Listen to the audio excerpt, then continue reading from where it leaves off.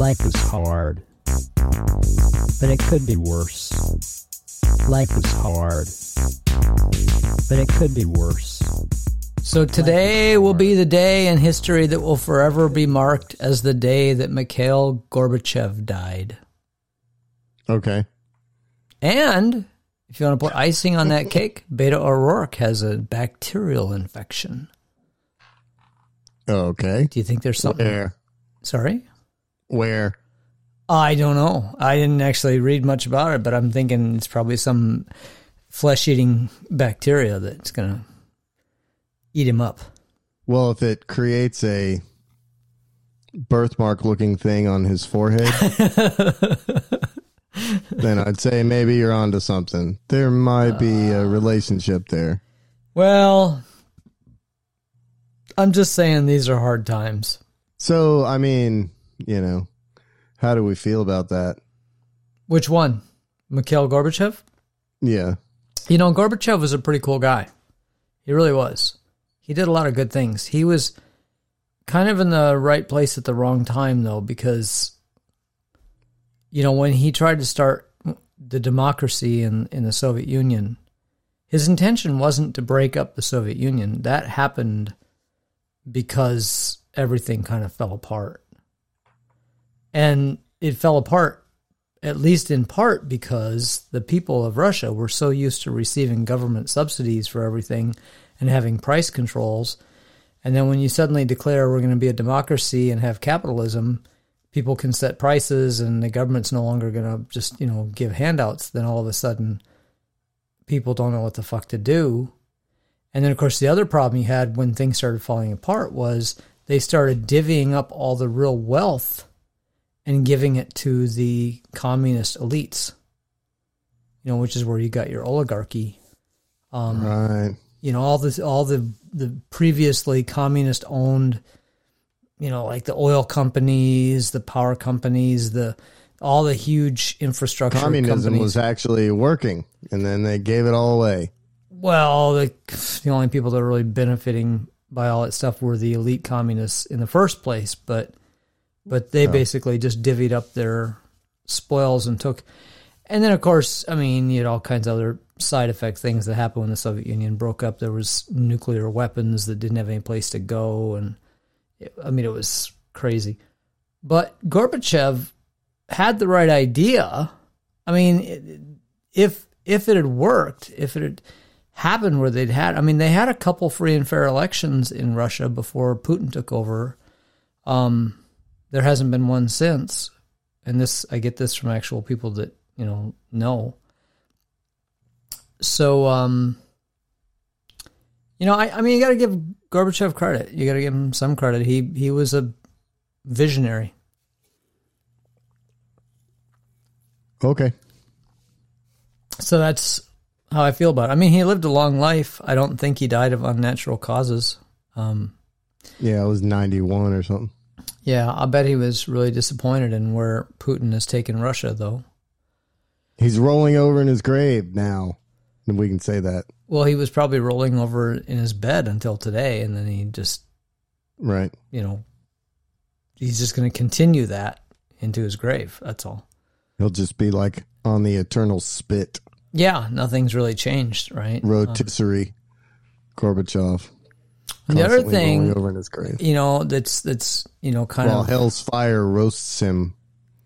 If we're talking about the state of affairs in the world, we got the jobs report, you know, and what's the word I'm looking for? Much to the chagrin of the Federal Reserve, who's trying to cool down the economy by raising interest rates and stuff, apparently we have even more unfilled jobs. We have about twice as many unfilled jobs as we have people looking for work right now. So the unemployment kind of dropped again, and apparently the job market is still doing really well. That's good. The jobs will have to compete for the employees. We'll pay you more. We'll give you more benefits. and unions are starting to gain some traction. I mean, not a lot. I think the number now is about 1 in 10 workers belongs to a union, which is down from the peak of 1 in 4 at one time. Yeah. But unions are gaining traction. You know, people are now sort of kind of sitting back and going, I don't have to go back to work right now, so I'm not going to unless I get a good deal, right? Yeah. You either give me decent pay or you give me some benefits or you let me join a union or whatever, or I'm just not going to go to work. Oh, and have you heard about the quiet quitting trend? Mm-mm. This is hilarious. There's this thing called quiet quitting, and it almost sounds like people are quitting their jobs. But what it means is if they're paid to work from 9 to 5, at 5 o'clock, they go home. Oh. And they don't take work with them, and they don't continue working at home, and they don't, answer their emails after hours or whatever. And everybody's like, oh yeah, people are refusing to work extra hours. Hours are not getting paid for and all this. And I'm like, well, duh. Right? Hard enough to work the hours you are getting paid for. I know. I mean, the fact that we had to have a name for this and they called it quiet quitting and not just working the hours you're paid to work. Sorry, I'm getting drunk. Or the other thing you could call it is fulfilling your contractual obligations, Right, but nothing beyond, right? Yeah, that's the idea. It's as simple like I'm trading my time to you for money, and when that time is up, when the money is up, the time is up. Yeah. I mean, I wish I had done that a long time ago. I was one of those people who put in a lot more hours than they should have. Yeah. Of course, I'm over that now. I'm totally over that. If I was working for somebody now, and I mean, aside from a fucking disaster situation that had to be dealt with, right? They'd be like, well, this really needs to be done. I'm like, you know what? It'll be there tomorrow. Goodbye. Because, I've learned over the years, and if there's any young people that listen to our podcast, you might as well, grab some wisdom here. I have learned over the years that there will always be more work to do, and you're never going to finish. So the idea of staying after to somehow finish something, and to not have work to do the next day or not have things carry over, it's never going to happen. And if your employer really wants you to work a 9 or 10 hour day, or 12 hour day for that matter, they should be paying you for that. I kind of got, when I was working for IBM, before I was salaried, and I got paid for overtime, I worked third shift. And so I got a shift premium of 12.5% on top of my regular check. Now my regular check was, I believe at that time I was making somewhere just under $20,000 a year on my regular paycheck. Right. But then I got the shift premium, and then part of my normal 40-hour week was on Saturday morning, from Friday night at 11:30 to Saturday morning at 8. And so I got paid for like 7.5 hours of overtime because IBM paid you for overtime if you worked on the weekend. Mm-hmm. And since there was only 4 of us working on third shift, whenever somebody was sick or on vacation, somebody had to cover for them. And I used to volunteer to cover. And I'd also cover for first shift. If someone didn't come in on first shift, we had obviously in a 3-shift operation, you have to have people there around the clock. That's the whole fucking point of a 3-shift operation. They wouldn't do that if they didn't need people there 24 hours a day. And so if someone wasn't coming in on first shift and I was getting ready to go off of my shift, the first shifters would say, hey, can you stay a little while? It's going to take us a couple hours to get somebody to cover for this person. And so I'd stay a couple hours more. Well, anyway, I got tons of overtime. My overtime check was just about as big as my normal check. So then when I went to work for an exempt position for IBM headquarters, they put me on salary and they doubled my freaking, salary, but I ended up losing money the first year. I still worked all those hours. I probably worked more hours. Right. But I didn't get paid as much. And I was in a much more prestigious position. Instead of working in a call center keeping things going, I was working for IBM headquarters under a vice president. Right. And I was getting basically paid less money. I'm telling you, if you get offered a salary position, you really need to think about that. There's 2 things you need to do if you get offered a salaried position. One is, make sure you get enough money up front to make it worth the fact that you're going to be working whatever hours you need to work to keep that operation moving. And then the other is make sure you set boundaries. Make sure you I'm only going to work, I'm getting paid for 40 hours a week technically, right? And maybe I'll put in 50, but there's a line I'm going to draw that says at this time When I hit this number of hours, I'm done for the week, period. Right. No, and that means you might finish on Friday. Maybe you work 12 hours a day, Monday through Thursday. You get 48 hours in, and then you go in Friday morning, and at noon you say, fuck this, I'm done. I've got, as a salaried person, you can do that. Well, at least you could where I worked, but I never got a chance. Right. Hell, I almost never took weekends off. It was ridiculous. Anyway, I'm digressing, getting into all these personal digressions here. Let's see. Oh, the glory days. Another big news item that is kind of hilarious while I'm getting drunk here is the forgiving of student debt. Oh, yeah. That is... I caught some headlines about this. Man, there are so many twists and turns on that. Okay, first of all, it pisses off rich people and investors because they're afraid that it's going to help, with to kind of keep inflation up, right? People will have money to spend.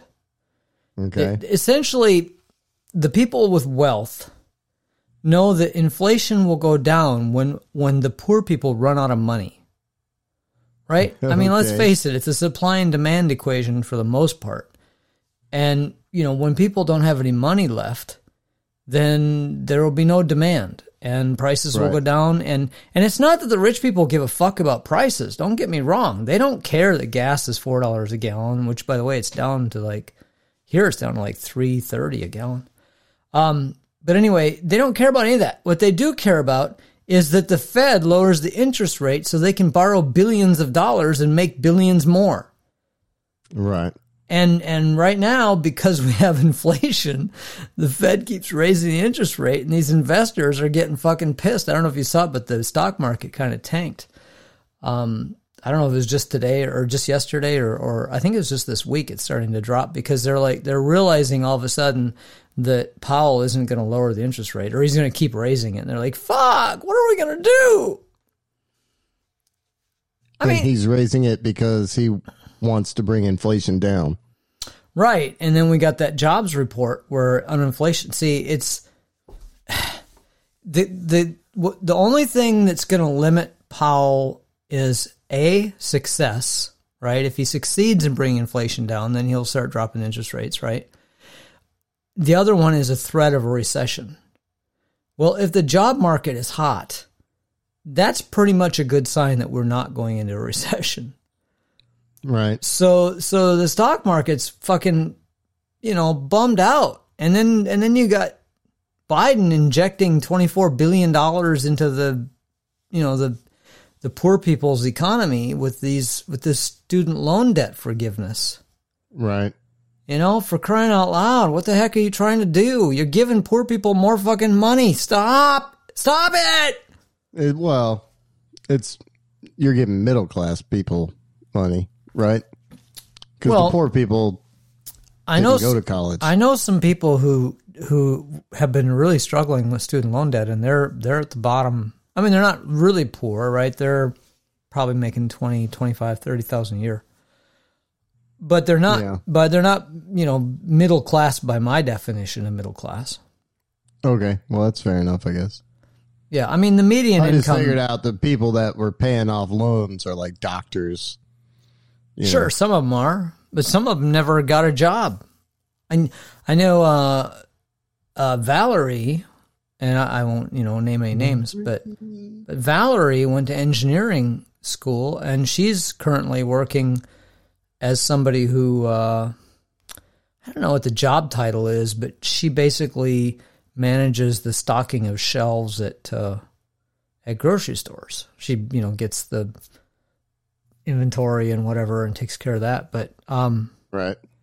And she kind of worked her way up into that position from actually stocking the shelves to, they just found out she was good at it. And so she's worked her way up into a more management level, but she's not doing anything she went to school for and not making anywhere near the kind of money she should be making as an engineer. Right. So there are no hot jobs in engineering? No, I think it was, I don't mean to criticize her for her career choice, but she was, I think, in her 40s when she went to college for engineering. and she's a woman. And I think that that's realistically, you're not as likely to be able to compete with young male, maybe even young female grads getting out of engineering school. It's kind of one of those jobs where they really do gravitate towards younger people. They can't openly say that. You know, they can't say, we're not going to hire you because you're 40-some years old, right? Right. But the bottom line is, you know, if there's some 25-year-old getting out of college, they just, you know, it's just the kind of, I mean, I've been in this business too fucking long.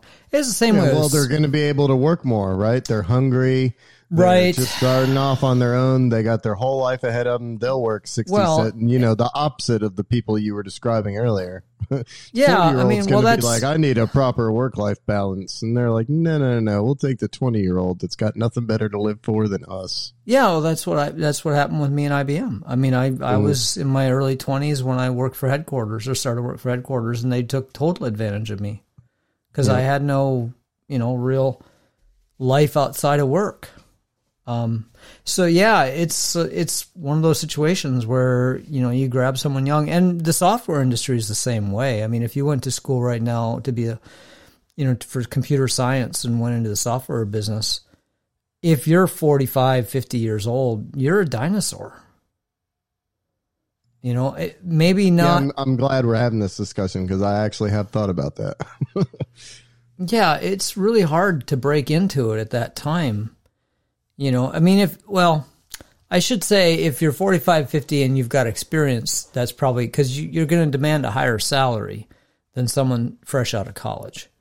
So there's that too. I mean, if you're just getting started, just coming out of school. If you're just coming out of school, you might have a little bit of a chance but you still need more money, right? If you're an experienced adult who's got a house and a family and all that, and you came from one job making 55, 60, which isn't a lot of money, but if you're making, say, 60,000 a year, you're not going to start some entry-level job, right? You're going to be like, no, I need to get, 80,000 a year minimum, right?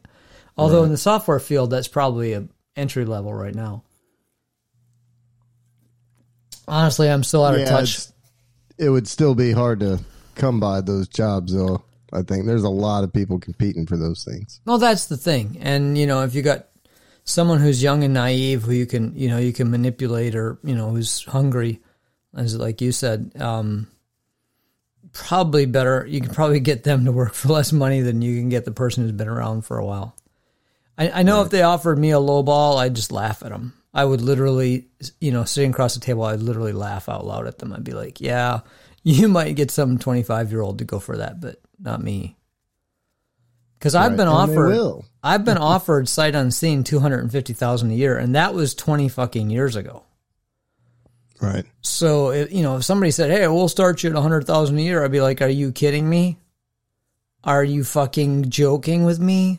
Like, I'm a senior software developer. I can run circles around your kids." Right. And you wouldn't hire me for writing code either. You'd hire me to run a project, Right. But anyway, I digress. I didn't mean this to be about my job opportunities. And I don't pay myself nearly enough, by the way. My corporation is a cheap, fucking terrible place to work. Yeah. I'm not sure you're supposed to admit that, but okay. So that's but I wanted to go, and there's a couple other angles on the student loan thing. Your boss is always riding your ass. Because it's true. He's actually, very close. I paid for that goddamn spending desk, Doug, and you never use it. He monitors everything I do. It's ridiculous. He checks my phone. It's just crazy. Checks your emails. Yep. Yeah, it's terrible. But back to the student loan debt thing, because there's so many different angles on that, right? There's people that are bitching that it's not fair to people who A, didn't go to college, or B, did and paid off their student loans, and now they don't get a piece of this pie, It's not, it's just, I struggled for 12 years to pay off my student loans, and now you come along and give people $10,000 free money. It's like, whatever. Well, I mean, how long is it supposed to be retroactive? Do we go all the way back to the estates of people who... No, I don't think it's retroactive at all. I know, but I'm saying the people complaining. No, people are just being... There's no good place to draw a line. I mean, that's the same rationale that It's everything. Like we can't improve. It's everything. Anything. The PPP loans that they did during the Say that one more time. The PPP loans. I just like hearing that. Oh, sorry. Weren't they PPP? Was that what they were called? Yeah, absolutely. Yeah. I mean, those weren't. But they're just fun to say. PPP. Yeah. PPP. PPP loans. You're not drunk enough. I'm getting there, but I'm not drunk enough yet either. So, yeah, I've got a pop filter to save you from the pop loans. In any case, all I'm saying is none of this stuff is fair. None of this stuff, it applies to everyone equally. You look, okay, so if you're an employer who just kept people on during the pandemic for no apparent reason, you could get reimbursed for the salaries, right? But if you're an employer who just had to keep people working, grocery store, I don't think you were qualified to apply for that if you were one of those critical businesses or whatever. Anyway, there's all kinds of disparities. And if you were a small business who didn't have a bank that wanted to deal with you, you couldn't get a loan. And if you were, there's just so many different things. They said, a lot of small businesses, really small businesses weren't getting loans. And I checked into it because people kept calling me. For a while, I kept getting these phone calls from these people saying, hey, you haven't gotten your PPP money. There's money sitting out there. You could get up to, I don't remember what the number was, $50,000 or something. And I could have gotten that forgiven because I continued to pay my salary throughout the pandemic. So, right, I'd be one of those people who could get forgiven for that money. I'd just get free money. But when I talked to my accountant, because, that's what we have accountants for, right? I called and said, so what's the deal? These people keep bugging me. I need to know if this is a deal or not. Because I said, personally, I'm not really looking to collect on this, but I need to know what the answer is. So if I talk to one of them, I can say no. Anyway, the point is that she said, no, because you're the principal of the business, your salary doesn't count. Right. And I'm like, okay, so there, another example of how this really isn't fair per se, right? Because, anyway, I digress. I'm just saying, none of these things are totally equitable. You will never have any government program that will be 100% equitable unless it's maybe universal basic income where every single person over the age of 18 or whatever the cutoff is or whatever, who's breathing gets a check. Right. And even that somebody might complain about, but... Yeah. Hopefully we'd get a direct deposit. But you get people out there going, I'm paying taxes now to pay for someone else's college education. And, by the way, I think that's bullshit. First of all, they didn't raise anybody's taxes for this. Right. So you're paying the same amount of taxes you were paying before. And they did, in this package, increase the amount of taxes for investors. So in theory, they're collecting the money from rich people, which is even better as far as I'm concerned. And by the way, did you know that they cut the deficit? No. Yeah, by like $900 billion a year. These things, Democrats need to do a better job of talking about how things are well, I guess I was going to say are not improving, but no, they need to talk about how they are improving. Because, people still think that, everything was better economically when Trump was in office, which for a while might have been true because Trump inherited a really good growing economy from Obama. But he managed to totally fuck it up, and of course COVID didn't help either. Right. But, Trump, first thing he did was gave $1 trillion tax break to wealthy people, to big businesses, right? So, yeah, we're trying to claw some of that back. We're trying to get the economy back on track. And the economy is actually, other than inflation, okay, inflation's definitely hurting people. I'm not going to take that away from people, but inflation should be temporary. I mean, this is a supply and demand kind of fucking chaos thing from a war and a pandemic, supply shortages, you name it. Right. People are a bunch of whiners. I mean, it's like we lecture people for 30 years about global warming, and then when it floods, they're like, oh my God, we've never seen flooding like this before. And it's like, well, we've been telling you for 30 years it's coming. Now you get a situation where, during the pandemic, everybody's sitting around on their thumbs, and we're like, yeah, when we restart the economy, it's going to be a bit of a, it's going to be painful for a while. It'll be painful, yep. Yeah, and then when it is, they're like, oh my God, I can't believe Biden didn't do something about this. It's like, no, yeah, Jesus, fuck.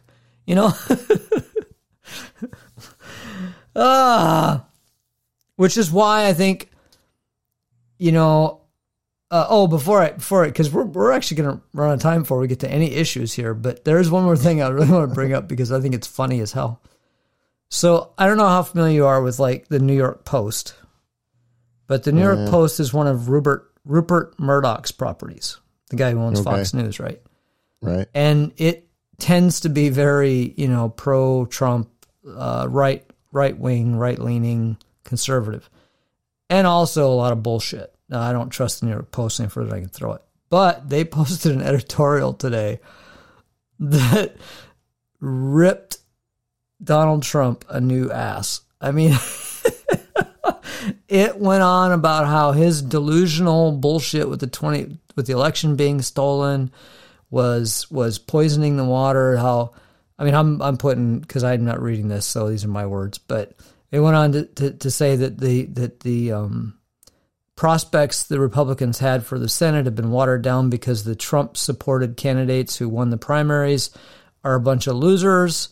They're piss-poor candidates that no independent or moderate is going to vote for because basically they're Trumpites, right? Nice.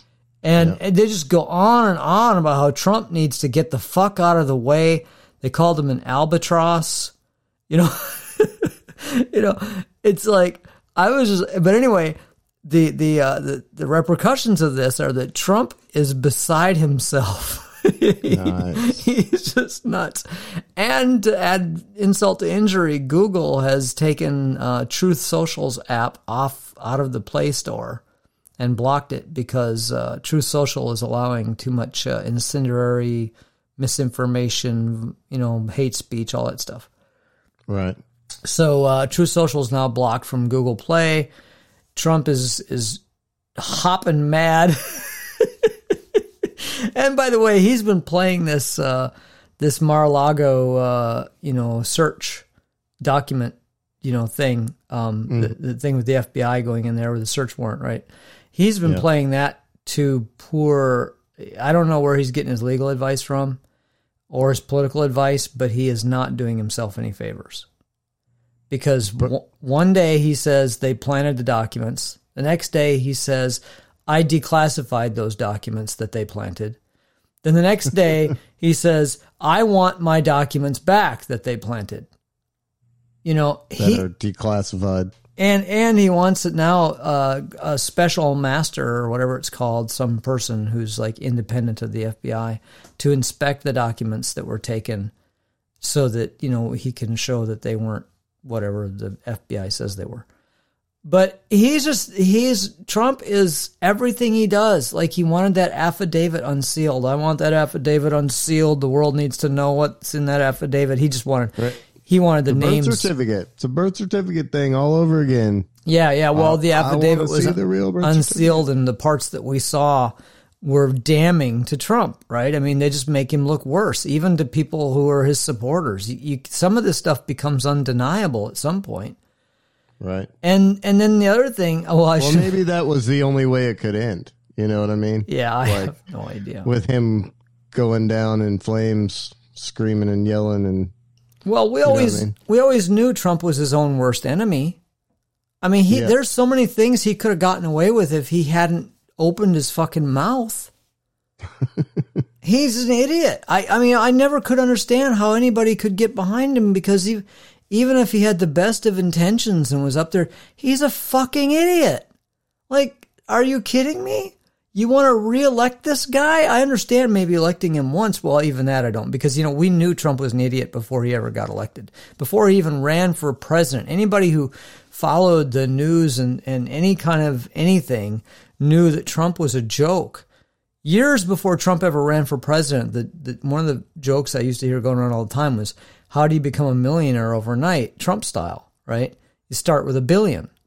Mm-hmm. You know, it was a joke about how much money he lost, what a poor business person he was. He was always... And how his dad handed him $1 billion. Yeah, well, I think it was in the millions, but either way, he did manage to, like, you know, borrow a ton of money and leverage a bunch of stuff, and then ends up with... But, you know, I mean, that's a long fucking story. The Trump story is just a long story of one disaster after another. And he always manages to come out because he always manages to convince someone to loan him more money, right?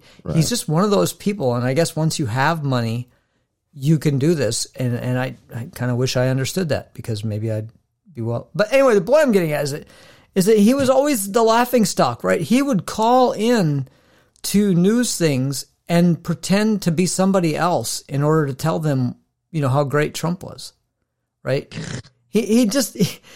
Everybody knew he did this stuff. You know, he was a playboy. He was a loser. He was a terrible, you know, financier, terrible. I guess he had some, you know, I don't know if he had good realtor instincts or not, but anyway, whatever it was that kept him going, he was the laughing stock of the fucking, you know, New York elite, right? Yeah. And then he runs for president, and everybody's like, oh, yeah, he's cool. He's on The Apprentice. It's like, do you know anything about this guy? You should. You know, anyway, people voted for him. Somehow he managed to get people to vote for him. I guess partly because people were just dying for something different, you know, and Hillary Clinton. I still think Hillary Clinton was the worst candidate we could have run. A lot more people voted for him than actually counted, too. Because of all that fraud. Yeah. Well, that and I mean, who knows what that'll happen. But then in 2020, well, more people voted for Hillary. I mean, he didn't win the popular vote in 2016. He just knew which states. Right. He knew which states to get because he knew he was looking at. I mean, he did have some smart people working on his campaign. You know, they said, these are the states we need to get to ramp up the electoral college votes that we need. And these are the states we can get. You know, we know we're not going to get California. You know, we know we're not going to get these, you know, New York. The liberal states, there's no way he was going to win. But if we won these states, you know, Pennsylvania, Wisconsin, you know, whatever, Florida, obviously, we can rack up enough electoral votes to win. But anyway, that's neither here nor there. He's just so stupid. But he is, I mean, right now as we speak, he's just hopping around on one foot, just screaming at the walls. Probably throwing things. Nice little, that appears to me like a cartoon. Like I can just see him like a really wide Dennis the Menace. Yeah. Hopping around, screaming. So really on the fat, angry Dennis the Menace. This is, I mean, unless I decide we're going to implement a sports section or a geek section or something. Ooh, I have a sports section. Do you have a sports note? I do. Okay, then. The most expensive, well, this thing set the record for the most expensive sale of a piece of sports memorabilia in history. A baseball card from 1952, Mickey Mantle's rookie card that was in mint plus 9.5 condition. Wow. Whatever the hell that means. Very good condition. Yeah, really mint. It's like super Well, mint. it's 9.5 out of 10, so it's about as close as you can get to mint, yeah. Oh, okay. Well, anyway. Fine. So it sold for $12.6 million. Yeah, I wish I had that card. For a baseball card. You know. Wouldn't it be funny if you just happened to have that in a drawer? Like, you weren't even a big collector. You just picked it up one day and back in the day, right? Maybe someone gave it to you when it wasn't worth anything at all. And you threw it in a drawer or something, and then you're going through some paperwork and you find it, and it's, you know, it was stored in a dry place, so it's fine. You know, you find it and you're like, huh. You put it online and someone gives you millions of dollars for it. You're like, fuck, yesterday I was having trouble buying groceries. Right. No, today I could afford bread because of inflation. Well, the only thing I really know about inflation joke. You know, my only contribution to the sports section is that I can predict the score of any game before it even starts. 0-0. Exactly. That's as far as I can go. Unless it's tennis, then it's love. Love, yeah. Love. So, I want to go to the climate, since we don't really do the sports thing. We're going to go to climate change real quick. I actually think we could have a climate change segment because I talk about climate change all the time. But the reason I want to bring it up today is because I want to talk about flooding. We could have it like sports, though. Like, who's winning flooding now, Doug? Yeah, well, Pakistan right now. Pakistan has gotten 7 times their normal annual rainfall, and the monsoon season is just getting started. It's basically an ocean over there, like where it would be land. It's just nothing but water. But that's only part of the picture, because we've also had flooding in Jackson, Mississippi. The river overflowed. They're in big trouble there because Jackson, I don't know if you know this, but Jackson, Mississippi, the population is something like 85% black. Okay. And apparently the city is very underfunded. It's they don't have the money to fix their systems, their infrastructure, and they're right now don't have any water. But that's not climate change related. That's racism, and that's not what I'm talking about right now. So put that aside.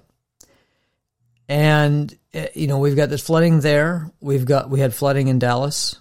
Yep. We have had flooding in the Midwest that we talked about last week or the week before.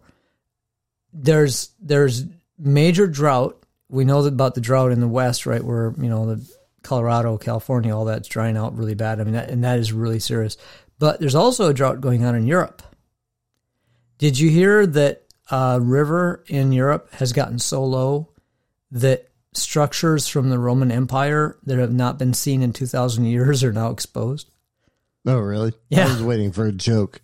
No. How low did they get, Doug? They've gotten so low. Oh, I bet it's fun though. I bet that given those rivers are lower than they've been in 2,000 years, it would be fun to go over. Now, I had a discussion with somebody because they said, "Wait a minute. So if the water was that low 2,000 years ago, we'll be fine." Yeah. What's the problem? And I'm like, well, see, there's so many things people don't consider, and one of them is the fact that we have been coming out of an ice age, and still are. So there was a lot of ice sitting on Canada, North America, Northern Europe, all that is not there today, which is why the water levels rose. So there's one aspect of that. Now, you might say, well, then who's to say that the water levels aren't still rising because of the ice age ending? Well, the ice is pretty much gone. The glaciers have all melted. There's nothing really left there. So that's kind of out. But the other thing is that the ground bounces back. When the weight of the ice is gone, the land actually comes up because the weight is pushing it down. The ice is pushing it down. So it's not so much that the rivers are low, it's that the land is higher. Well, it's a combination of things, right?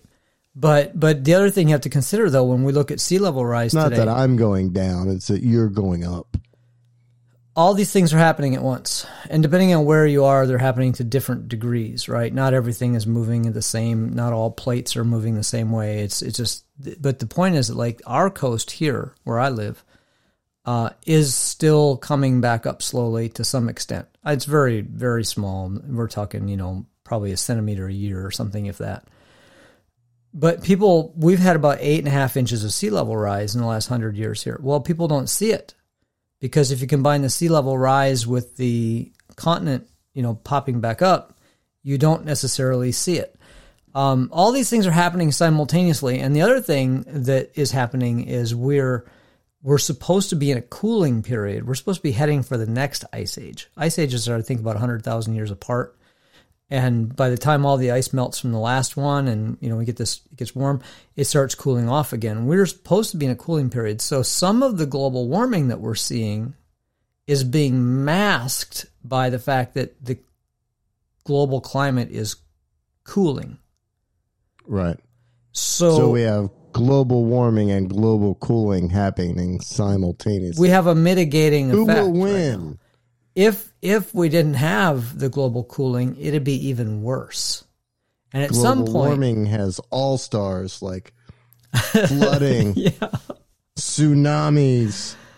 Well, I guess what I want anybody to take away from this, not that anybody that listens to my podcast is a climate change denier, but what I want anybody to take away from this is that there's so many factors at play here. It's really hard to, as an individual who lives such a short lifespan, to look at it and go, I don't see it. You may not. Well, and I think the other point that you were trying to make, which is, we keep saying this stuff is going to happen. Right. And then when it happens, everybody's like, oh, my God. Yeah. Right. Yeah. It's like, we've been telling you the whole time. You don't listen. You never listen. Yeah. I mean, listen? my favorite expression now is brace for impact. COVID was another one. I mean, how many funguses and, highly transmittable diseases were we talking about? Oh, hell, we made movies. We made one movie after another about pandemics, right? And, and people talk about how, they would talk about these movies and talk about how this is like really, not necessarily realistic per se, but these are real things that could happen, right? Yep. And if they did, it could fuck up everything. I mean, imagine if COVID had been even 2% deadlier than it was. The number of people who would have died would have been tremendous. It'd have been huge. It'd been just huge. And so one day when the robots take over, we told you, we warned you. We've been saying it for years. Well, if you think about the flooding right now in Pakistan, they said something like 33 million people are impacted. You think about it like that was a tenth of the population of the United States. Imagine if we had a natural disaster here that affected 10% of the country. Right, like Texas. Well, let's not talk about Texas. Although if that were the part of the country that were affected, I'd be okay with that. Or Florida. Or both. Both would be great. I'm just kidding. Actually, in order to get 10% of the population, I think you'd have to have both. Because we got like 40 million people in California and 16 million. I think you're just saying that so it's convenient for you. It might be. Texas and Florida both go. I'm totally okay with that. And I'm even okay with owning the fact that I am totally okay with that. Because, and you'll never guess why. Life is hard. Life is hard. But it could be worse. Life is hard. Way too long. We went way too long. Life is hard. I will never drink again. That's what she said.